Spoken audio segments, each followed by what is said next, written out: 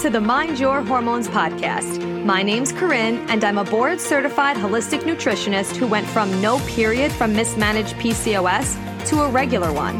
Now I'm obsessed with helping you get hormonally balanced and emotionally aligned. This podcast is all about education, empowerment, real talk, and simple strategies you could start today to find inner peace and overall well-being. I am so excited to be here with you to chat about all things health, hormones, and mindset. Are you ready? Let's get it.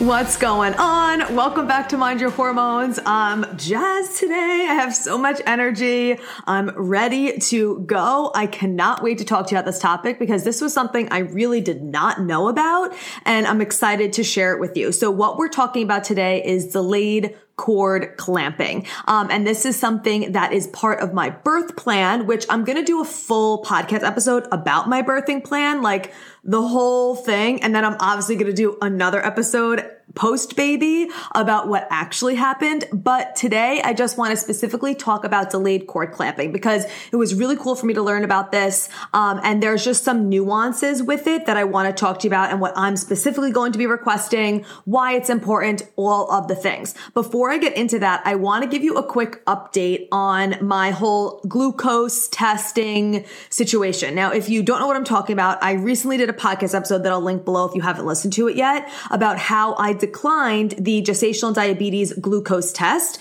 where they make you drink that, disgusting drink with all those terrible chemicals in it, makes your blood sugar spike and then crash and all the things.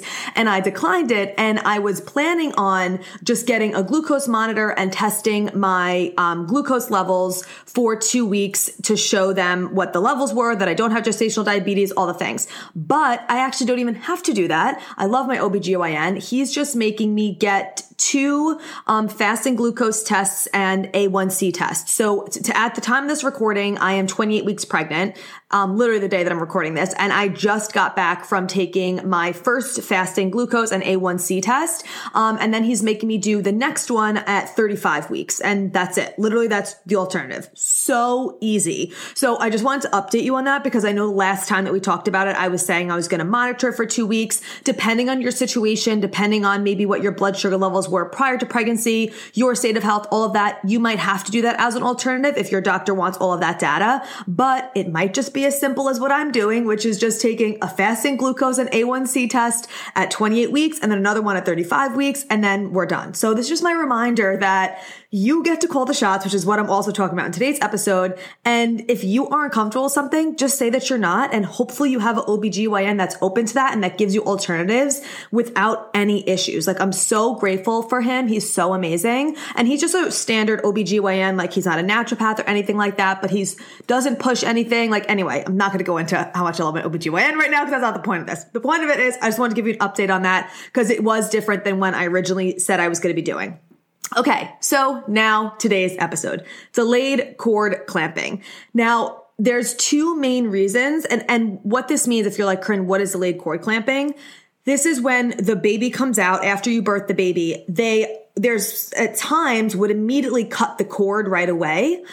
Delayed cord clamping is that they're not clamping it. They're not cutting it right away. And there are specific reasons for that. The 2 main reasons why I'm doing this is because, number 1, it makes sure that the baby gets all the blood, all the oxygen, all the stem cells that he or she is supposed to receive. Because when the baby comes out, that cord is still pulsating for about 2 to 5 minutes after birth, which means that necessary blood and oxygen and stem cells are being pumped into your baby still, which we obviously want. We want them to get all of that. Specifically, stem cells, they play a huge role in the development of the immune system, the respiratory system, the cardiovascular system, and the central nervous system. And the concentration of stem cells in the fetal blood is higher than at any other time of life. And if you're immediately clamping the cord, this leaves nearly 1/3 of those critical cells in the placenta, which we don't want. We want it in the baby, okay? So it's really, really important for that. And evidence also has shown that allowing the cord blood to keep flowing for a few minutes after birth increases infant iron stores, which is the second reason why I'm doing this. So the first reason is to make sure that the baby is still getting all the blood, the oxygen, the stem cells that are still flowing through the cord once the baby comes out for a good 2 to 5 minutes after.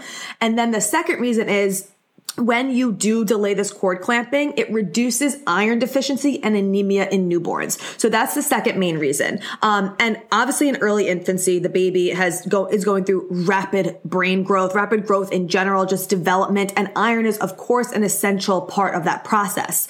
Also, I should have prefaced with this. I'll put in the show notes where I got all this information, where I got this evidence. I'm obviously not just pulling this out of my ass. You know how we are. We're science-based back here.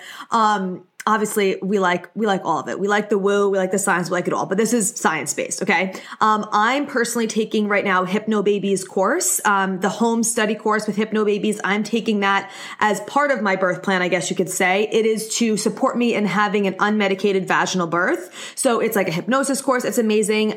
There's audios and stuff with it, and it also goes through a ton of information. And this is actually where I learned about the delayed cord clamping. So I'll put the link for the Hypnobabies course below if you're interested in doing that. I do have a code for it too if you want to get a discount on it. It's super affordable in general. I really, really love it. If you're someone who is interested in having an unmedicated birth, my friend Jillian, who was actually on the podcast before talking about motherhood, she did this course and she had an unmedicated birth and said it was super helpful. So that's why I started taking it and I'm really liking it. So anyway, that's where I'm getting this information from. Okay, so as we are talking about birthing plans and stuff like that, at the time of this recording, like I said, I'm 28 weeks pregnant, so I'm thinking about postpartum times and stuff like that and how I'm going to be tracking my cycle in postpartum because I am planning on breastfeeding. So, generally you don't get a cycle for a while because your prolactin levels are higher, which prevents you from ovulating and getting your natural cycle. It depends on the amount of time for everybody. It's always different, but I I don't want to get pregnant again for a while.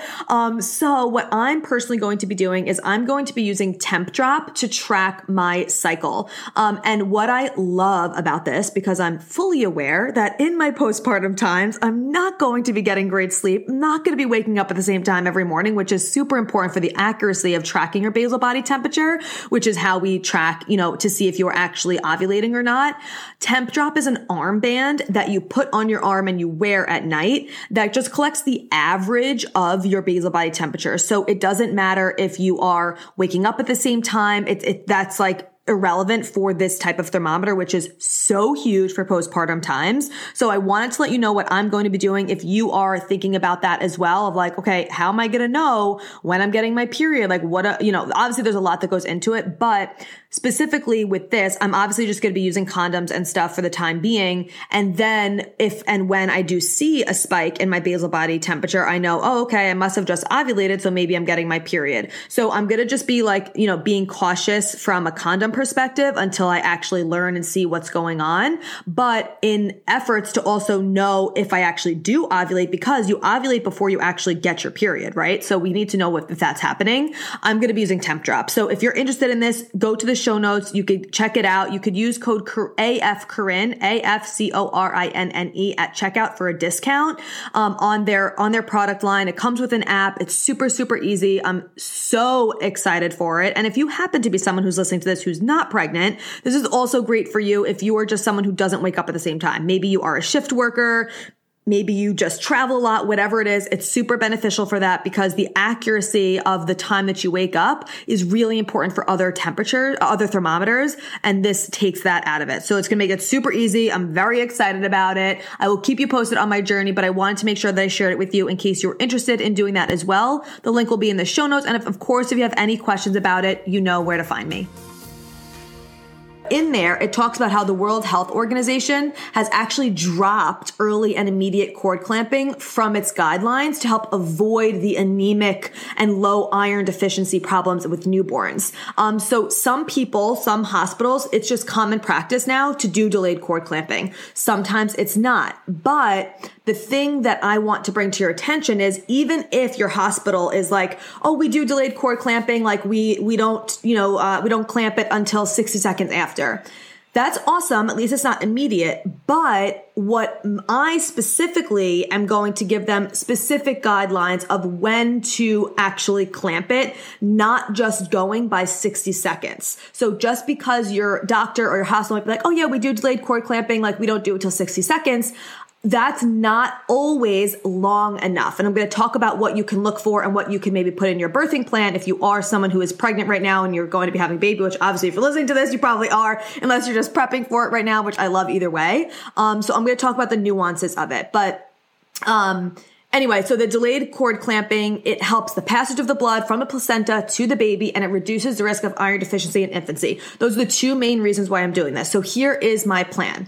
I'm going to request, and by request, I mean demand, that my baby's umbilical cord is to be clamped and cut after it stops pulsating, not just at 60 seconds, because you will be able to see that the cord stops pulsating once all of the blood has finally flowed from the placenta into the baby. You'll also see it go kind of to like a whitish color. So there's like a saying like wait for the white. So it's like you wait till it stops pulsating. You wait till you see it's white. So like all the blood is through, and then you tell them that's when you could clamp it, because that's not a specific amount of time. That could be anywhere from 2 to 3 minutes. It could be 5 to 10 minutes. It totally depends. Obviously, it depends on your baby, on everything. There's no like, this is the exact amount of time it is. So that's why I love that it's common practice for some hospitals now where they're doing delayed cord clamping, but sometimes it's just for 60 seconds, and that might not be enough. So I'm specifically putting in my birth plan to clamp and cut the cord after it stops pulsating, not a specific amount of time. And with that, because there's a couple concerns I was thinking of when I was reading through this. I'm like, okay, can I, of course, still do immediate skin to skin, or will like that mess up the flow of the cord if the cord is like bent like that? And, can you still keep the cord blood? Like those are some things that I was thinking about. And yes, you could, of course, immediately do skin to skin. So that's, of course, part of my birth plan too. And so you could do that right away before the cord is clamped. And you could also still save the cord blood. That's, I forget the program for that, but you know what I'm talking about. You could still save the cord blood even if you do delayed cord clamping. Okay, so obviously look into that with whatever provider you're going to be using, but you can still do both. So don't think that you could have to choose one or the other. You could do both. Okay, and if you do get pushback from your care providers, like, oh no, 60 seconds is enough, like, it's fine. Like the delayed cord clamping, it takes too long. Like you don't need to do it for 3 minutes. It doesn't even matter for a healthy term baby. Like they get enough after those 60 seconds. Like my reminder for you is that you are in charge. You call the shots. You are the one that's educating yourself on this. You know what's best for you. You know what's best for your baby. You know what is in alignment for you. Just because they might want to rush the process doesn't mean that you have to say, okay, that's fine. They can't technically do anything that you tell them that you don't want to be done. If this is something that you want and you strongly believe in, then you have to just stand up for yourself, have it in your birth plan, have this conversation with your OBGYN before, reiterate it then and there. If you like are seeing that they're about to clamp it or something, you'd be like, wait a second, did it stop pulsating? Is it white yet? Like hold the F up. Okay. So just remember that you're in charge with all of this. And that is like my biggest thing with everything, with your hormones, with declining birth control if you don't want it, with finding natural options, with getting pregnant and doing things naturally instead of immediately going onto medication or immediately going the IVF route during pregnancy, declining a glucose test if you don't want to do it, declining vaccines while you're pregnant if you don't want to do it. having these specific things in your birthing plan, you are the one in charge. Just because a doctor might say, hey, this is just how it's always been done, doesn't mean it has to be done that way. Obviously, I want you to educate yourself on it, right? Which is part of the reason why I'm bringing some of this obviously to the podcast, because it's not like I'm going into these situations being like, oh no, I don't want this. I don't want this. I'm just like doing whatever without any education behind it.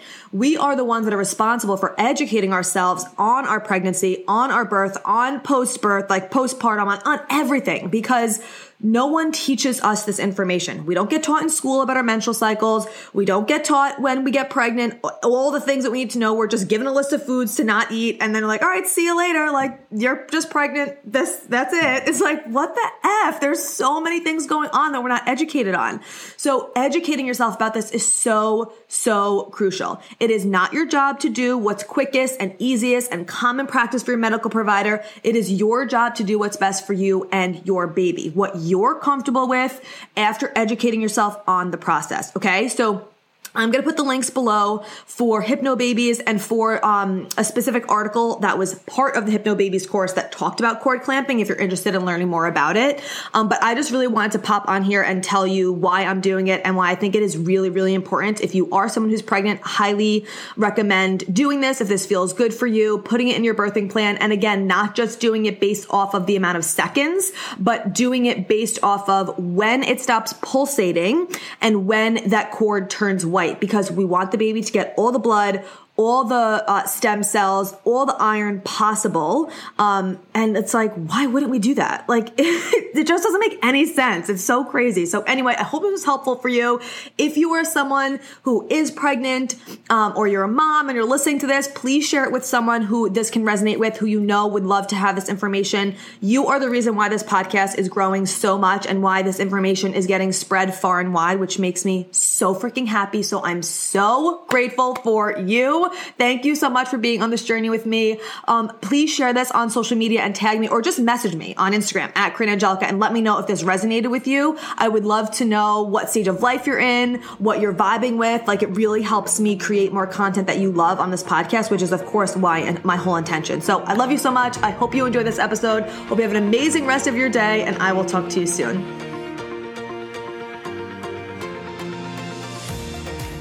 Thank you so much for being here. If you loved this episode and learned something valuable, please share it with a friend who you think would also love it, or post it on social media and tag me so I could personally say thank you for helping me spread this important message.